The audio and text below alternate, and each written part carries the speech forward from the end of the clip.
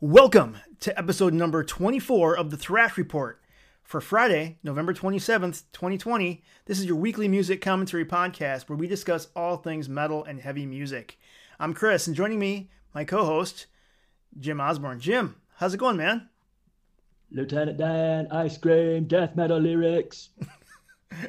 Going good, man. All right. Happy Thanksgiving. Happy Thanksgiving. Are you fat and happy, man? I'm fat, but jolly maybe. But no, I'm good. It's actually a Black Metal Friday. And speaking of that, we have a special guest joining us from the Twin Cities area, Mr. Rob Carlson. How you doing, Rob? Hi. Good. Thanks for having me, guys. Appreciate it. Yeah, thanks for coming. Yeah. For those who may not know Rob, he is been around a long time in the Twin Cities metal scene. You got, I don't know how many bands you're currently in or have been in, but Glutton for Punishment, Septicemic, Krog. We're a thrash podcast mainly, and I know you've got Tempestuous was a thrash project you did that I happen to love. So, and Mastiff too. Yep. Okay. Yeah, I know I'd forget one or five. I'm sure there's a couple I'm forgetting somewhere too. That I'm waiting for the phone call. When are you coming to practice? Right. That's awesome. That's awesome. So one of the things that we like to kind of talk about too is, your, basically how you actually got into metal. Was it a crazy uncle or a brother, or how did, what was that first album that kind of, blew your mind? Probably my old man, really. He was listening to Aerosmith, AC/DC, Black Sabbath 10 years after all that stuff. And when I was a kid, we used to cruise around. He had a 67 GTX that he built up and worked on all the time in the garage. And we'd run around town and he'd be, blasting AC/DC out of that thing. And so I started liking the heavy stuff right from there, and then, you find out about, shit as you go. But I was probably I remember listening to that shit probably 7, 8 with my old man, and then just growing up and getting more and more into it and whatnot. Very cool. And just grew. Yeah. We talked about that. I think AC/DC was like my gateway band too. That was my uncle bought me the cassette, Back in Black, when that first came out, and that was kind of changed my life, man. Right. Yeah, there's some killer riffs on that thing. All that shit from Back in Black, going backwards, it was all pretty heavy, pretty different, the Bon Scott stuff, and it was still pretty good. And then they kept progressing. And then I think after the hit Back in Black, they kind of got a little stale, but everything up to then was pretty heavy and pretty aggressive, I thought, anyway. Yeah, that's awesome. Yep, and I'm guessing at some point you heard Metallica and things went a little heavy. Yeah, I got, it's funny, I was listening to probably Motley Crue and Poison, and I really liked them. And I got a Grateful Dead tape, Ride the Lightning, and Look What the Cat Dragged In all at the same time. And I had never heard anything like Metallica before, but I remember putting it in, and you hear that intro to Fight Fire with Fire. I'm like, oh, this is fucking weird, acoustic guitar, but it's not happy, it's still kind of right. Like, okay. And then it just punches with that guitar riff. I'm like, whoa, what the fuck is this? Never heard anything like it. Mm-hmm. And then it just went on from there. And then I started digging in and buying shit from what album covers look like and reading in the magazines and Metal Edge and Rip and all that shit that was around back in the days. Wait a minute, Rob. That's how you found out about stuff. I was going to say, wait a minute. What are these things called magazines that you refer to? Right? I know. Yeah, that's how we got our news back then, research. Man. Yeah, you couldn't just pop on YouTube and find shit. You had to, figure it out. If it was underground too, I mean, there's, nothing's really underground anymore. I mean, bands can say they're underground because they have 1,000 followers or whatever, but they're not really underground. Everybody's accessible nowadays. Yep. It just wasn't back then. You know what I mean? Yeah, we've talked about that here before too. How it's almost. I mean, I love it because you can go out and listen to anything you want, find new stuff, but there's just so much that you can't really. Unless you find something that really triggers you, then you can take a deep dive into it. But I mean, just little samples of everything, and you get you can get lost in the Bandcamp spiral where you just keep finding more and more things. Yep, which isn't a bad thing. Yeah, Yep. Yeah. But so, yeah. Yeah, I do miss going to record stores and just looking through things and seeing covers, album covers, and Immolation's Dawn of Possession. I had never heard of the band before, but I remember that's how I got in Immolation. They had that album cover with the demons fucking eating the angels and that big red orange background in the sky. I'm like, oh, this has got to be pretty cool. And you know, that's how I found about Immolation and Morbid Angel, Blessed Are the Sick. I bought that by album cover before hearing them. You know, so yeah, the record stores back in the day, man, that's how you went through shit, or word of mouth. Hey, check this band out. And you see the album cover, you're like, this has got to be good. Yep. And 9 times out of 10, it usually was. Yep, or cool names, or definitely miss the record stores. Yep, where you go past the metal section, go to the compilation section, and find one of those, and just see the names on there. Like, this sounds heavy, and yep, the old Pavement comps and shit. Yeah. Yep. Yep. So your current band's obviously these times no one's playing live. How are you handling that? I'm used to doing probably around 50 or so shows a year. We've done 2. Wow. That was at the beginning of the year. Yeah. In March, we did Chicago and Minneapolis with Septicemic, and we were actually supposed to play the Orpheus CD release shows in Sioux Falls tonight and Omaha tomorrow. And that had been booked for a few months, but that just got canceled last week. So it sucks, man. It's, something I'm not used to, but it is what it is. But yeah, it's definitely been an adjustment, because probably since 2012 or so, since I started getting back into music after I quit, it's been pretty constant with writing, recording, and playing shows and playing out of town and shit like that. And this year it's been really tough, but just drink more, I guess. Yeah, Are you currently writing a lot of stuff? Yeah. Glutton's writing right now. We were actually supposed to go in the studio last weekend and record a 4-song EP, 4 originals and a cover. And our drummer dislocated his knee. Oh, man. So we couldn't make that happen. And we are trying to get it done last weekend because he had carpal tunnel surgery this weekend. So now we're going to have to push it out to like March. Krog's writing. We got some studio time booked in February to record a few songs. Mastiff's kind of been on hiatus for a while. We're not dead or anything, but we just really haven't been doing much. But and then Septicemic, like I said, we had a couple shows lined up that were supposed to be this weekend, and those fell through. So everything's fairly productive, except for probably maybe Mastiff, right now. So we're chugging along. Yep, I feel bad for people in bands, because I know how bad I feel not being able to go to see bands. Oh, so, I know.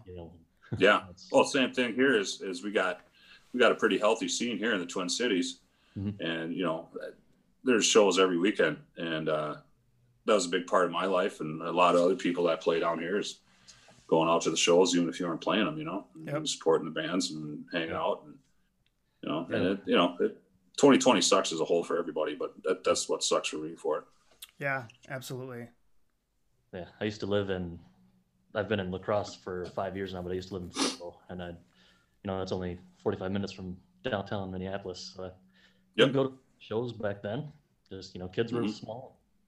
But now that's like the only thing I liked about living there is just the proximity to the cities and all the shows. And now there's a good shows around here in La Crosse, but I'll go to Minneapolis a lot and see shows. A little further of a drive. Yeah, but... I know back when, if you go back in, the early 90s, basically when I graduated high school and started college, I was at First Avenue every weekend, whether it was Testament or DRI or whatever, man. It's like there was heavy stuff every week, and it was it was fun, man. Yep. I love First Avenue. They used to do a ton of metal shit too. I've seen Carcass there, and Napalm Death played the main stage there with DRI.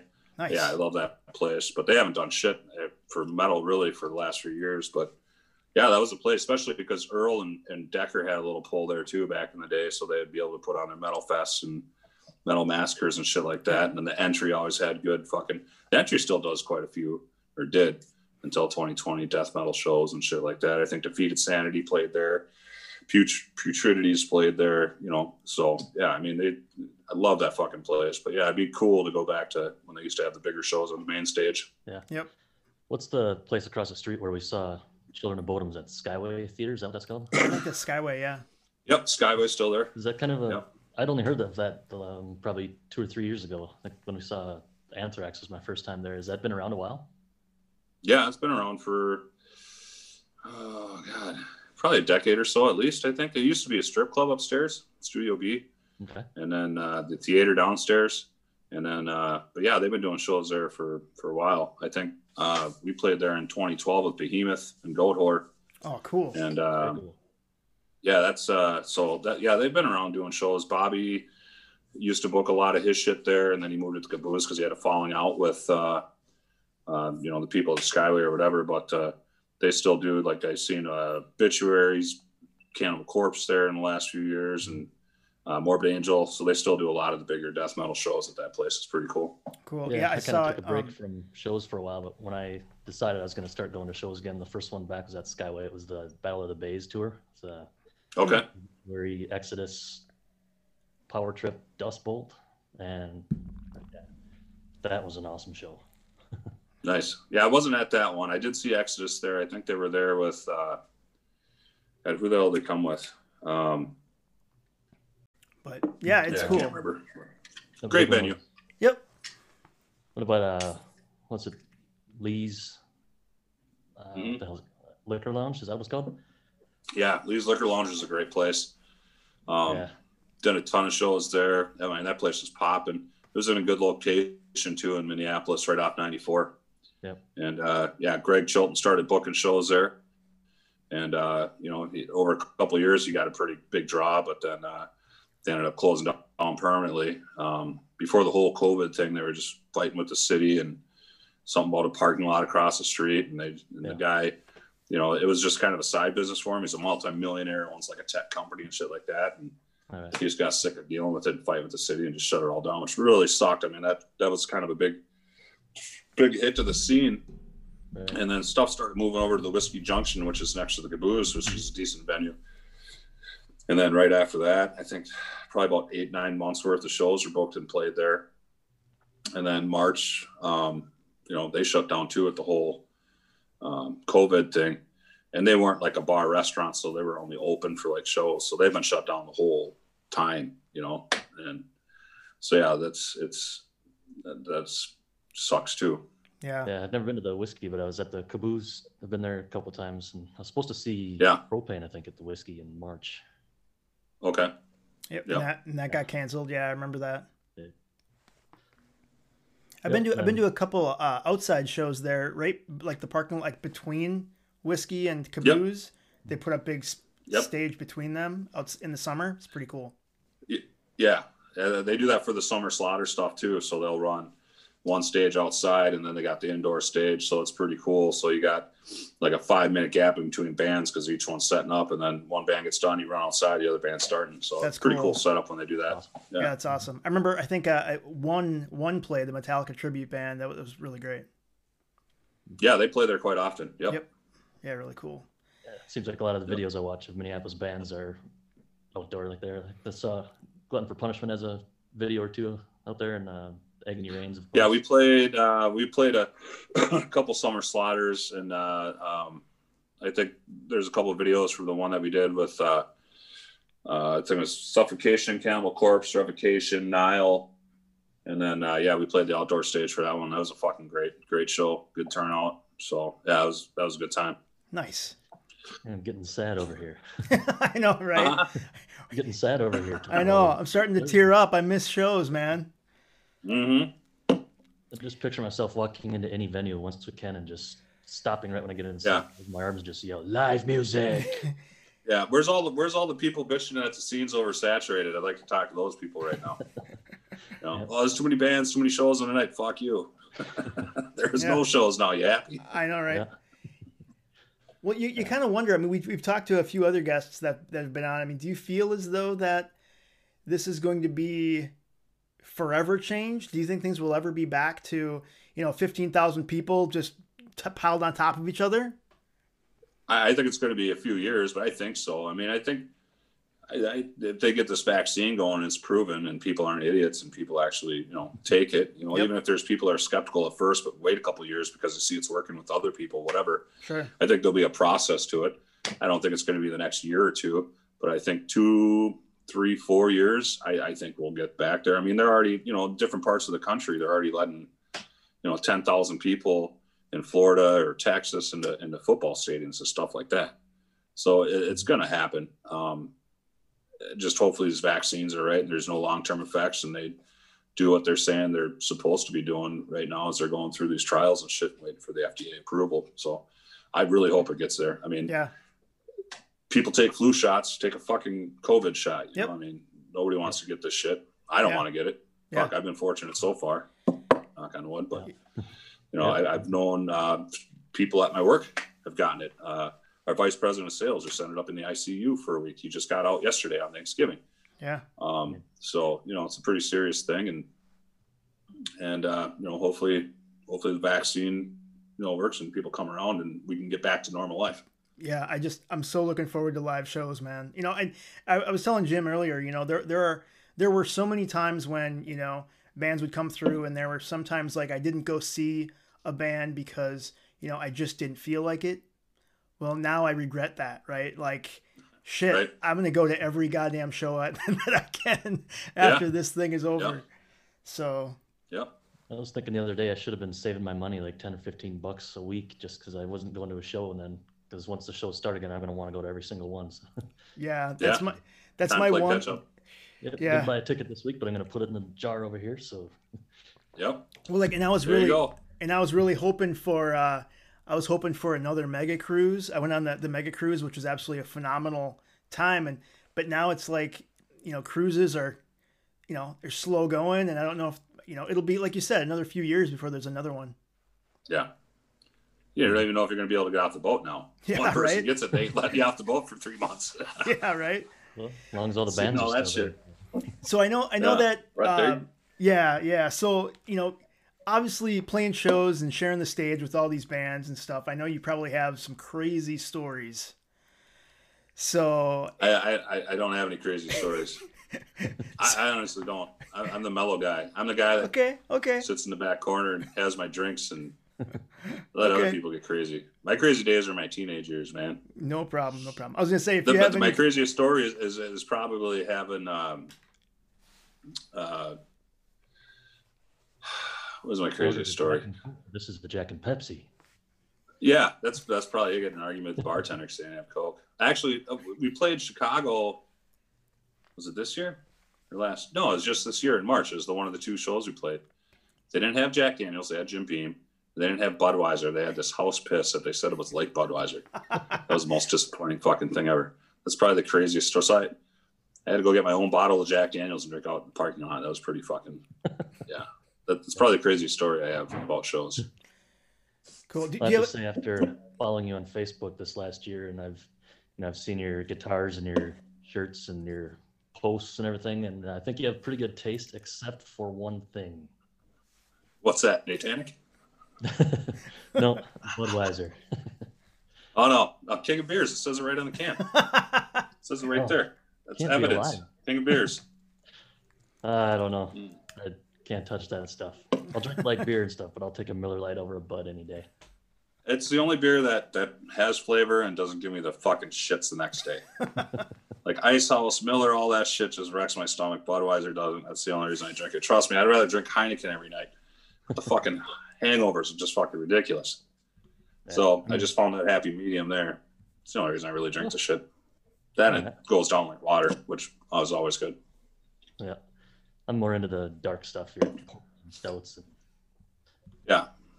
See, I drink like 2 of those, and I felt like I had dinner. I can't keep drinking. Yeah. After a couple of those, Yeah. I like to have like 15 beers, not 3. Yeah.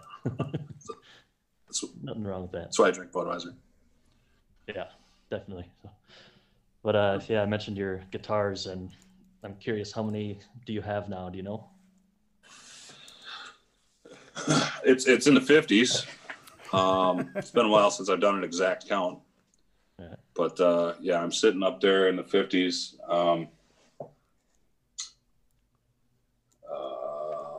and I got a couple more coming still. So, yeah, probably mid-50s, I'm guessing. I'm addicted to that's a collection. Guitars. That's a collection. I'd probably be better off. I'd probably be better off having a drug habit than a guitar habit. That's what my wife tells me anyway. It'd be cheaper. But no, I play guitars. I love guitars, and they're working pieces of art to me. Oh, absolutely. You know? Yeah, I mean, if it looks beautiful and plays well, I want it. If it looks beautiful and plays like shit, I don't want it. You know, but if it's both, then I want it, and I'll find a way to use it either live or on an album or a song or something. You know, I try to play all my guitars to make sure they all get used on something. They're all set up in different, tunings and stuff like that. So I try not to let them sit in the case for too long. If I got one that's been sitting for about 2 months, I make sure to pull it out and do something with it. And, set it up, play it, jam through it for a couple hours. But yeah, I like I said, working pieces of art. I mean, if I didn't play guitar, I'd probably still collect them because they're beautiful to me. Yeah, that's awesome. That's fucking weird. It's weird, but no, not at all. Guitars. Not at all. What kind of do you have a loyalty towards a certain make and model? What do you kind of gravitate towards?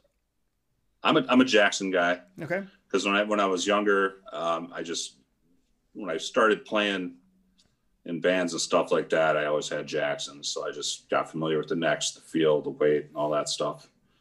So, most of my guitars are Jackson USAs or Jackson Custom Shops. I love high-end Fender Strats, Les Pauls, but Jackson's my main thing. Probably 90% of my guitars are Jacksons. I like, King V's and the Rhodes. Also, too, I got a few custom shops called Road Warriors, which is a design that Capital Guitars came up with that exclusive to them. So I've been kind of getting those and using those mainly and Blunt for Punishment and stuff like that. And they're pretty unique because there's only 6 of them and I have 4 of them. So the other 2 are out on the West Coast. This JB guy that keeps trying to me to buy them from him. Like, they're hardtails. I don't like hardtails. So I'm like, oh, you can keep those 2. If they had Floyds on them, I would have bought them already. But yeah, Jacksons and V's, pointy shit, something I could stab somebody with. Yeah. So. That's awesome. Much like yourself, Chris and I are both huge Anthrax fans. Would you mind telling Chris? Chris? I keep clicking on you see that you keep seeing the ad for their new comics thing? Yes. Dude, I keep clicking on and plus they had, I think it was 15% off today or something. So it was like $50 off the big package. I've almost bought that like 3 times now with the comic and the shirt, the gold record and the Mad Ball and all that shit. I'm like, fuck, I want it. I know. I keep putting it in the cart and taking it out. So close. I'm gonna end up ordering it. I'm the same. Did you guys order anything? I'm the same way. You guys order?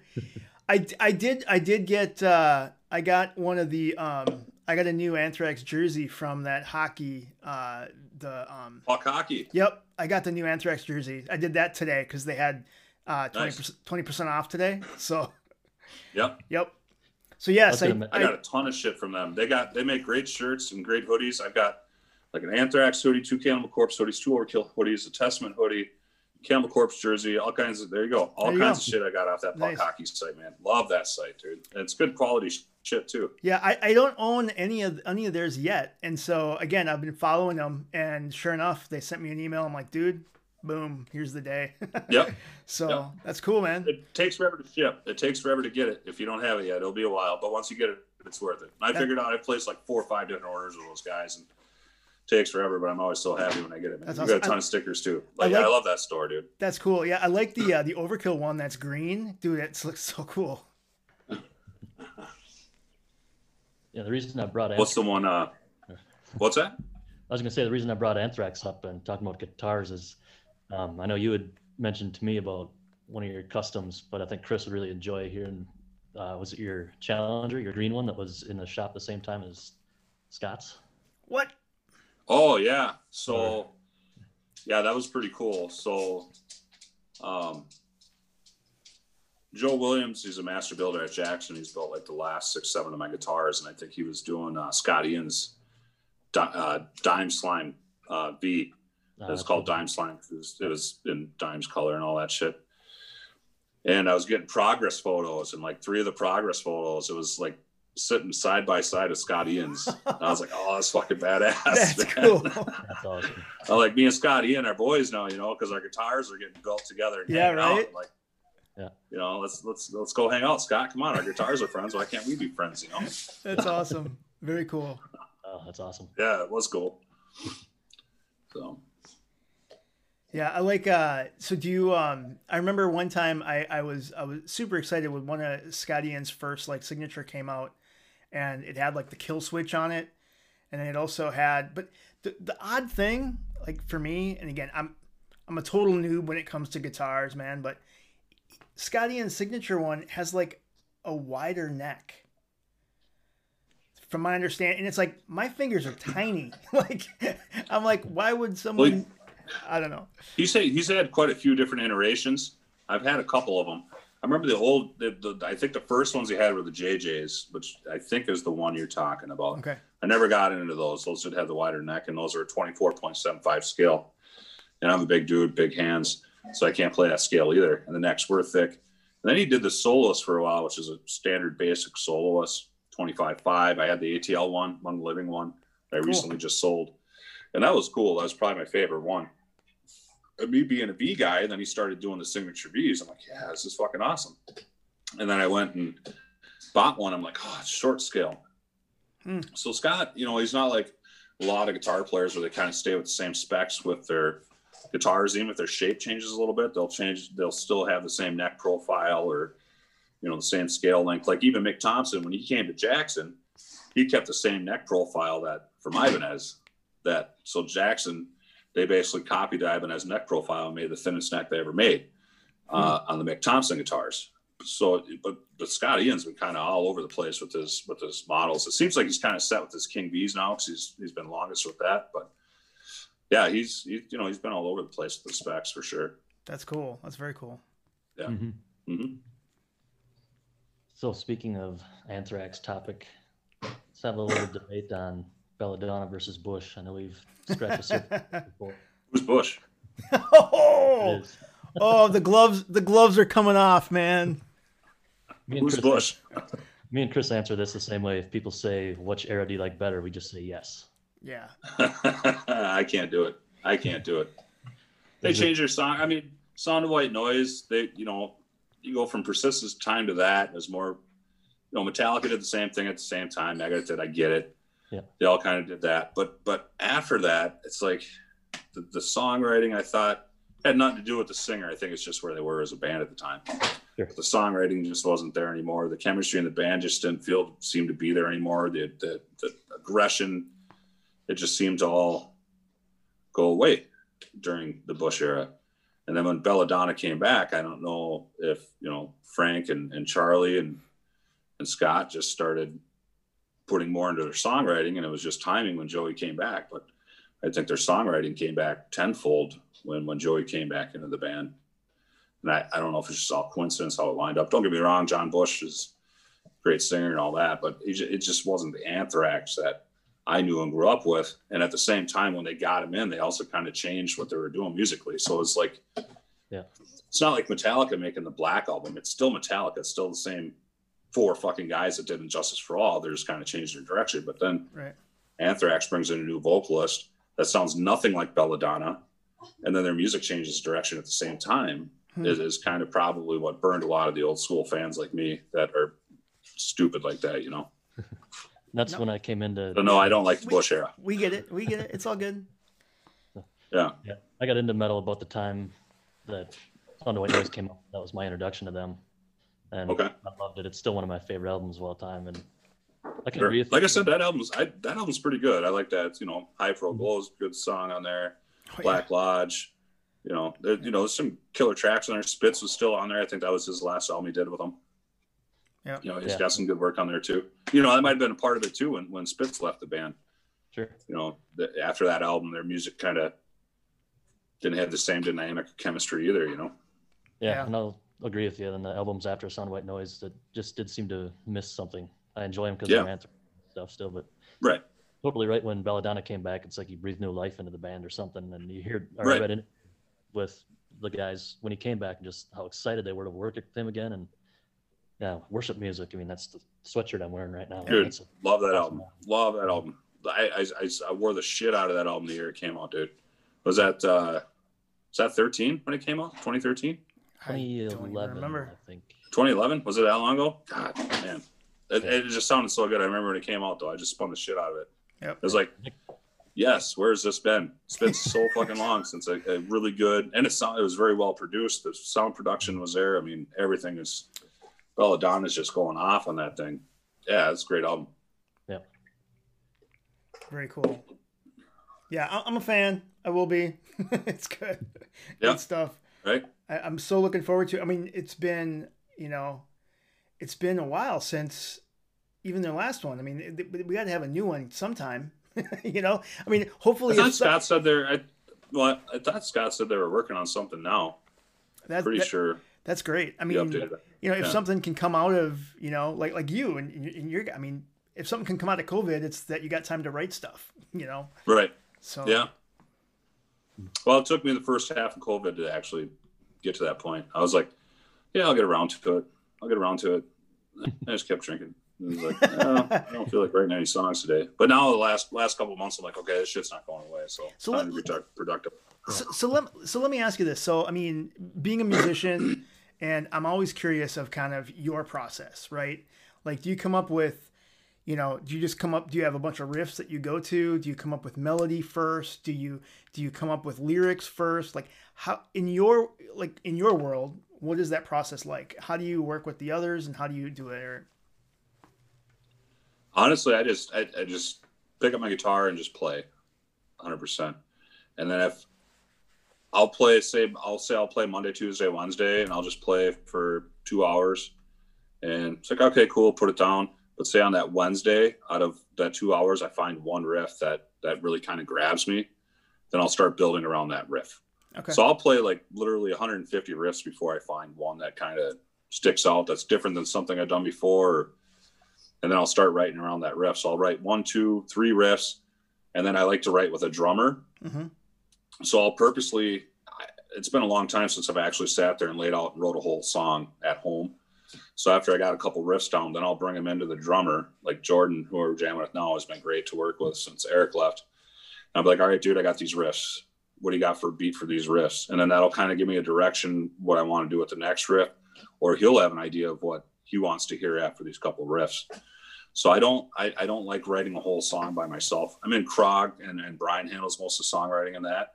And that's how he likes to do it, which is great. He puts everything on Guitar Pro, sends it to me. I learn it. And, here's your solo section, write a solo. We're good to go there. But when I'm writing my shit, I like to have just a couple riffs and then bring it to the drummer or the rest of the band and kind of build it from there. Yeah. That's kind of my writing process. Got it. And how about, since you're in so many bands and they're, I think, all death metal, do you sit down and say, okay, I'm going to write one for Glutton for Punishment? Or do you just write one and say, this feels more like Septicemic? That's, yeah. So, for example, one song I did write, this is contradictory of what I just said, but I only did this because I had just joined Mastiff. So I wanted to bring a whole song to the table when I came in. So we recorded this single when I came in. So I wrote this thing, and Al sings in both Glutton for Punishment and Mastiff. Uh-huh. I said, dude, what do you think? Should I use this for Glutton or should I use this for Mastiff? He's like, well, you're just coming into Mastiff. And I'm like, I kind of wrote it for that, but if you thought it was more Glutton, we'd put it to that way. So that's how I do it. And I'll send some riffs to Brian and Krog. I'm like, I think this sounds kind of like Krog. Do we want to use this in this band? And he'll say yay or nay or whatever. And same thing with Glutton. I remember when Tony Garfield was in the band and I wrote some riffs and he just gave me some shit about him. And I had Tempestuous going at the same time. And Tony's like, yeah, that sounds way too fucking thrashy. I don't think it'll fit Glutton. I'm like, okay, cool. So I took it over to Tempestuous. We recorded it, put it on the album. Tony's like, what the fuck, man? You wrote that riff for Glutton. I'm like, dude, you said it was too thrashy. Yeah. So I fucking brought it over here, dude. Yeah. Sorry, man. Yep. So that happens. Do you have any plans to do a thrash project? I really want to, man. I've been talking to Vim, who was the other guitar player with me in Tempestuous, and he's down to do it with me. The problem is that I can find a death metal drummer on a dime up here in the Twin Cities or the Midwest. there's just not a lot that want to play thrash. It's not that people can't do it or death metal drummers can't do it. They just don't want to do it. So that's probably the biggest holdup. I mean, I can get a bass player and vocalist, but finding somebody that can play really good tight thrash drums is tough up here in the Twin Cities. And, I don't want to go online to just, find a drummer that send them tracks, record, do an album, meet up a couple times a year to jam and do some shows or whatever. I mean, I like doing the organic thing where you get together for band practice, once a week or whatever. So yeah, it's been tough. I put the word out, but I'm not getting any hits on a drummer up here. Got it. Well, are there a lot of thrash bands in the Twin Cities? I mean, I know there's there's a couple. They're pretty scarce. You got Rad Enhancer. They're pretty good thrash band. Agony Reigns is death thrashish. But yeah, there's not a lot of thrash bands up here. Hex Vortices, like they're Hex Vortices, yeah, they're thrash. Mm-hmm. Yeah, they're on my label. I can't believe I didn't bring them up, dumbass Rob. Mortificator, but they're in the same boat. They're looking for a drummer. Right. So yeah, there's not a lot of thrash bands up here. So there's a hole that needs to be filled. Yeah, that's right. Absolutely. Let's fill that. Solace and Murder was a great thrash band that was up here. They broke up. They're not getting back together. But yeah, there's a hole that needs to be filled, but we need the drummer to fill that hole. Yeah. So is that the metal scene up there? Is it mostly death metal? And is that mostly because of you? No.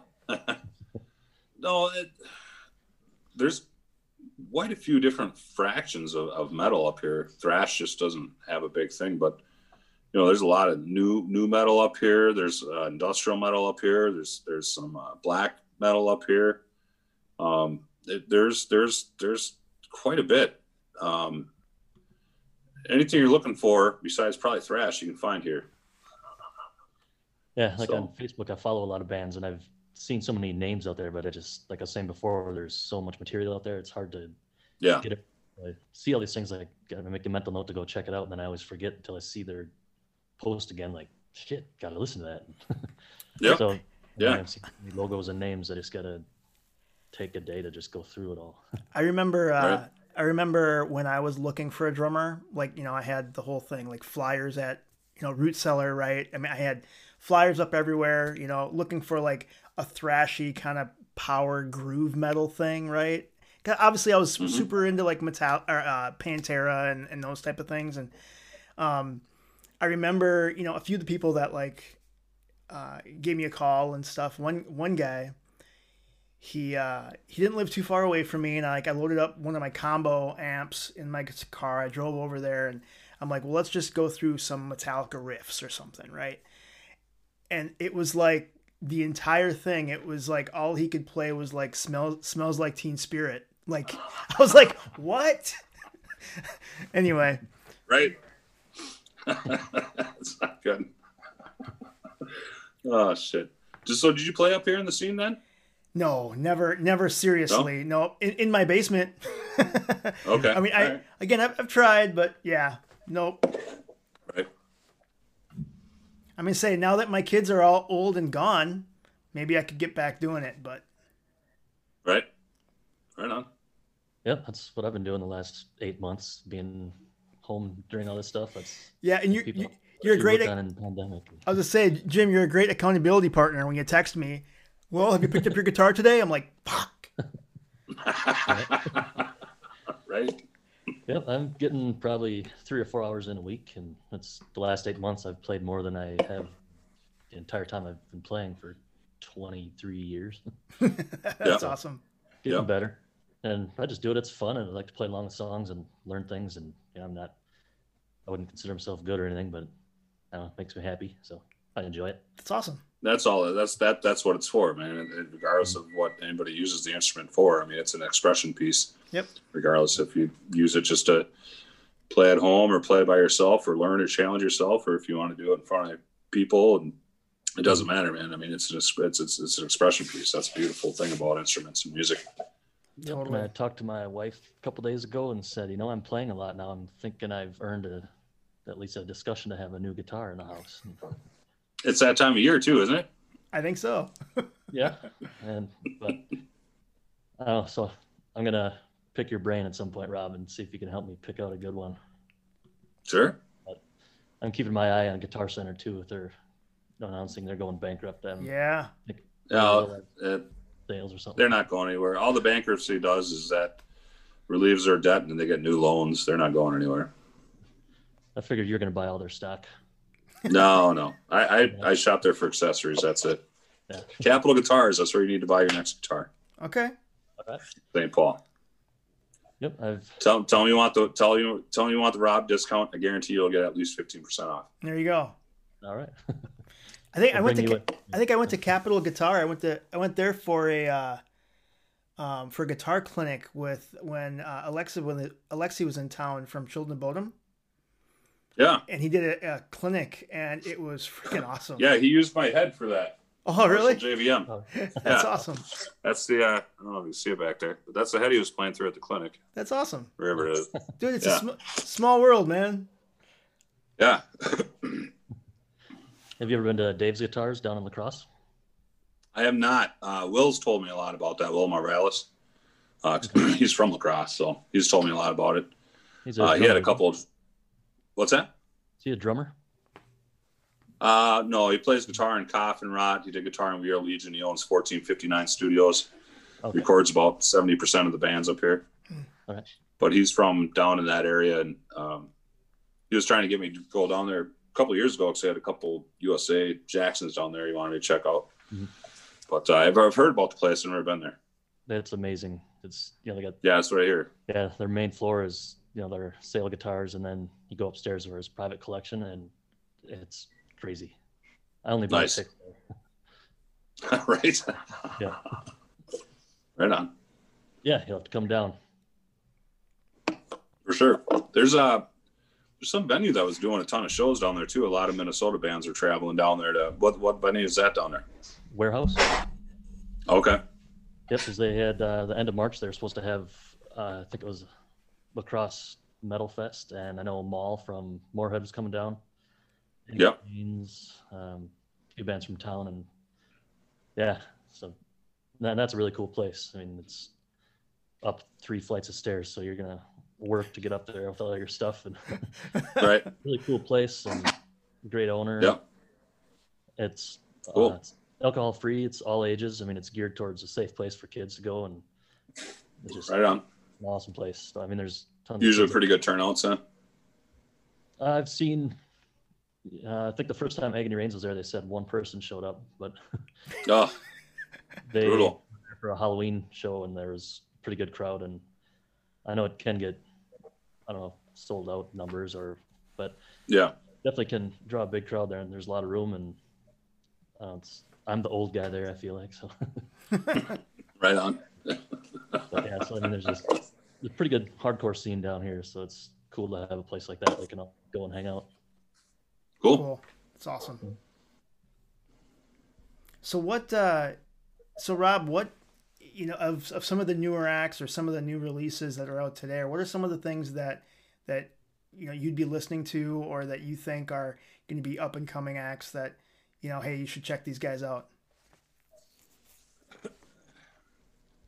Well, it's hard to say. I don't know anybody that's new. Sure. Well, that's fine. I mean, no, I really, guess, that's yeah.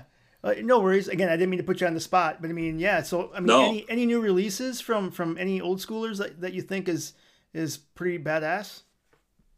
yeah. The new Incinerate is probably up there. The new Unmerciful, of course, the new Gorgatron. Those are probably the 3 that I've been spinning the most, of kind of the mid tier that aren't, super up there, but they're not completely underground, that I've been listening to a lot. Very fucking, and they're completely different albums, but still in the same, death metal, but they each bring something different. Those are probably the 3 that I've been spinning the most as far as that. Really digging the new 6 Feet Under as much as everybody else hates it. I think it's kind of, it's a relaxing, jokey album to me, and everybody, they just want to hate on it. But I put it in. I'm like, there's some good riffs. It's kind of funny. Yeah. But, that's probably where I'm at as far as newer stuff or stuff that came out this year that I'm really, really digging. Cool. Very cool. I know Gorgatron was the last band I saw live before the shutdown. I saw them in Mankato in March, and like I was saying before, I see a lot of names and things I need to check out, and what I have heard of the new Gorgatron has been awesome. I need to listen to it more. Dude, yeah, and they got Neil back on guitar. He wasn't on their last album. Their last album was pretty good, but he really adds a completely different texture to it with the soloing and his presence on guitar. I mean, he's a phenomenal guitar player. So I really think they're really up their game on their last one. The same thing with the Incinerate. It was Jared Deaver's first album with Incinerate, and he brought a whole new flavor with the songwriting and the soloing on it. And so I just really think those are the top 3 albums for me of kind of the mid-tier, not completely underground, but not completely on top, and that's what I try to listen to is the shit like that. And it's really up my alley of what I like. What's this here? Yeah, here's a new Incinerate. Buy that. Get that. Cool. That's good. Yep, I just added it to my notes. Badass. There you go. Then I'm assuming you're looking forward to the new Megadeth. You've been talking a lot about them lately. Yeah, I've been listening to a lot of Megadeth lately too.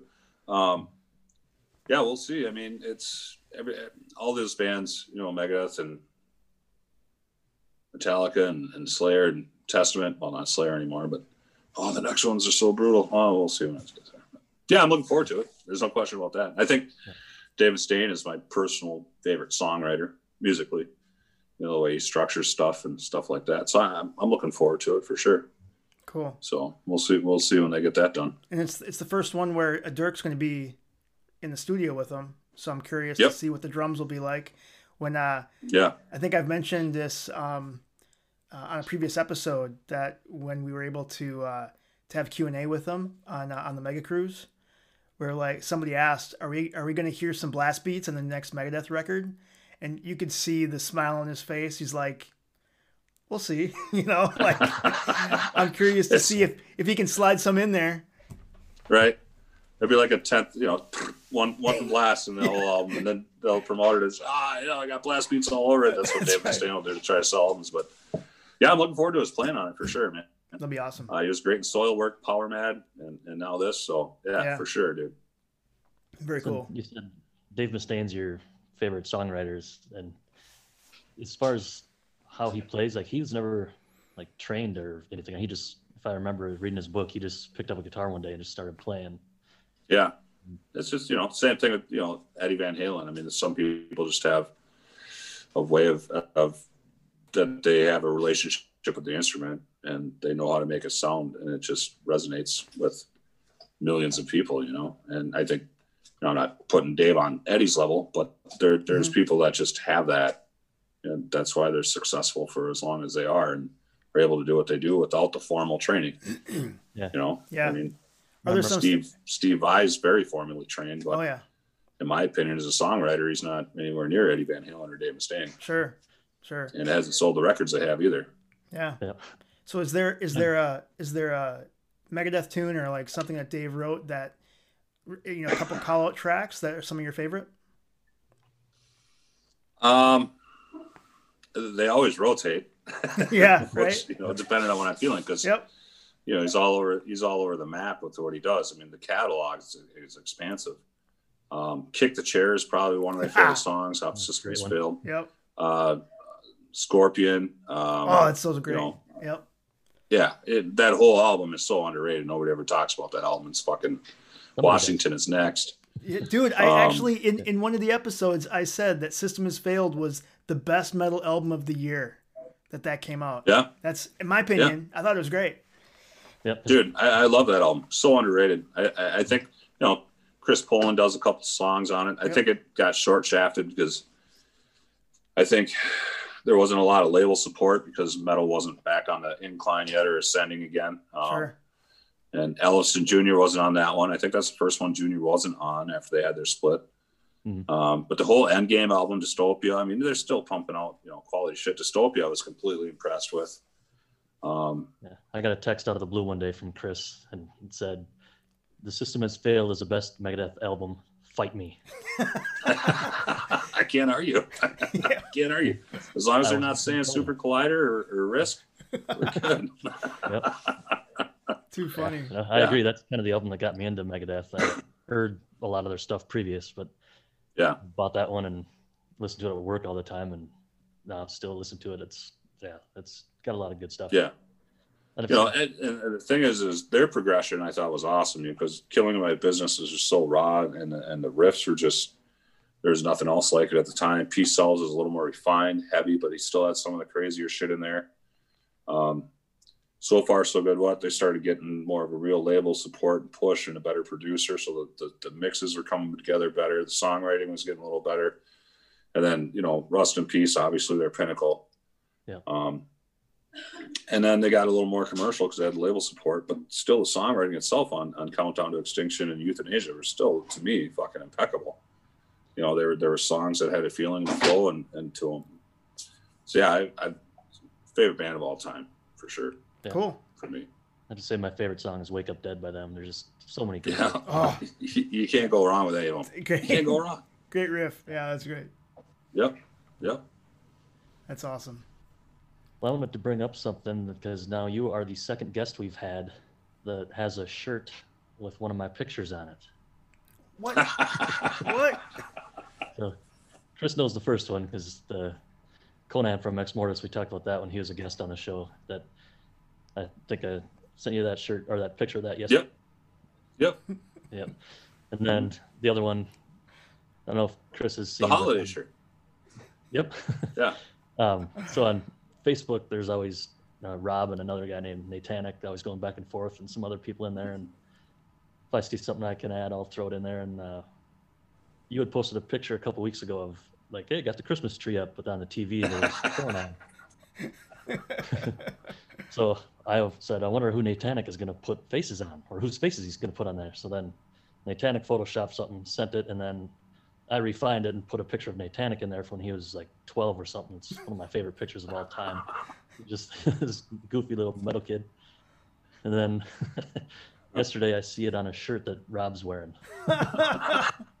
That's so great. Yeah, pretty cool.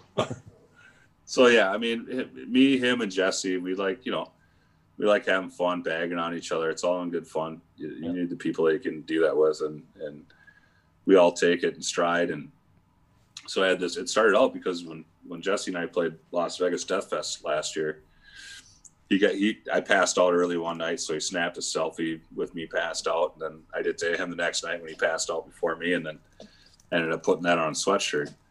Well, Natanic saying that, and he had a picture that he made of me and Jesse, but he was carrying me and Jesse as babies or whatever, like he was taking care of us. I'm like, well, fuck this dude. So I took the Christmas one that you made. I'm putting that on a fucking shirt. Yeah. So it's fun. It's kind of a stupid inside joke thing just for fun, and people are getting laughs and seem to enjoy it. So what the hell, I mean, it's fun. Thanks for the pic, by the way. No problem. That was perfect. That's awesome. That's another one of my hobbies this year. There you go. So I was wondering if maybe you wanted to take some cheap shots at Natanic, and then we can get him on here to respond. Oh, there you go. I can't do that to him. I can't.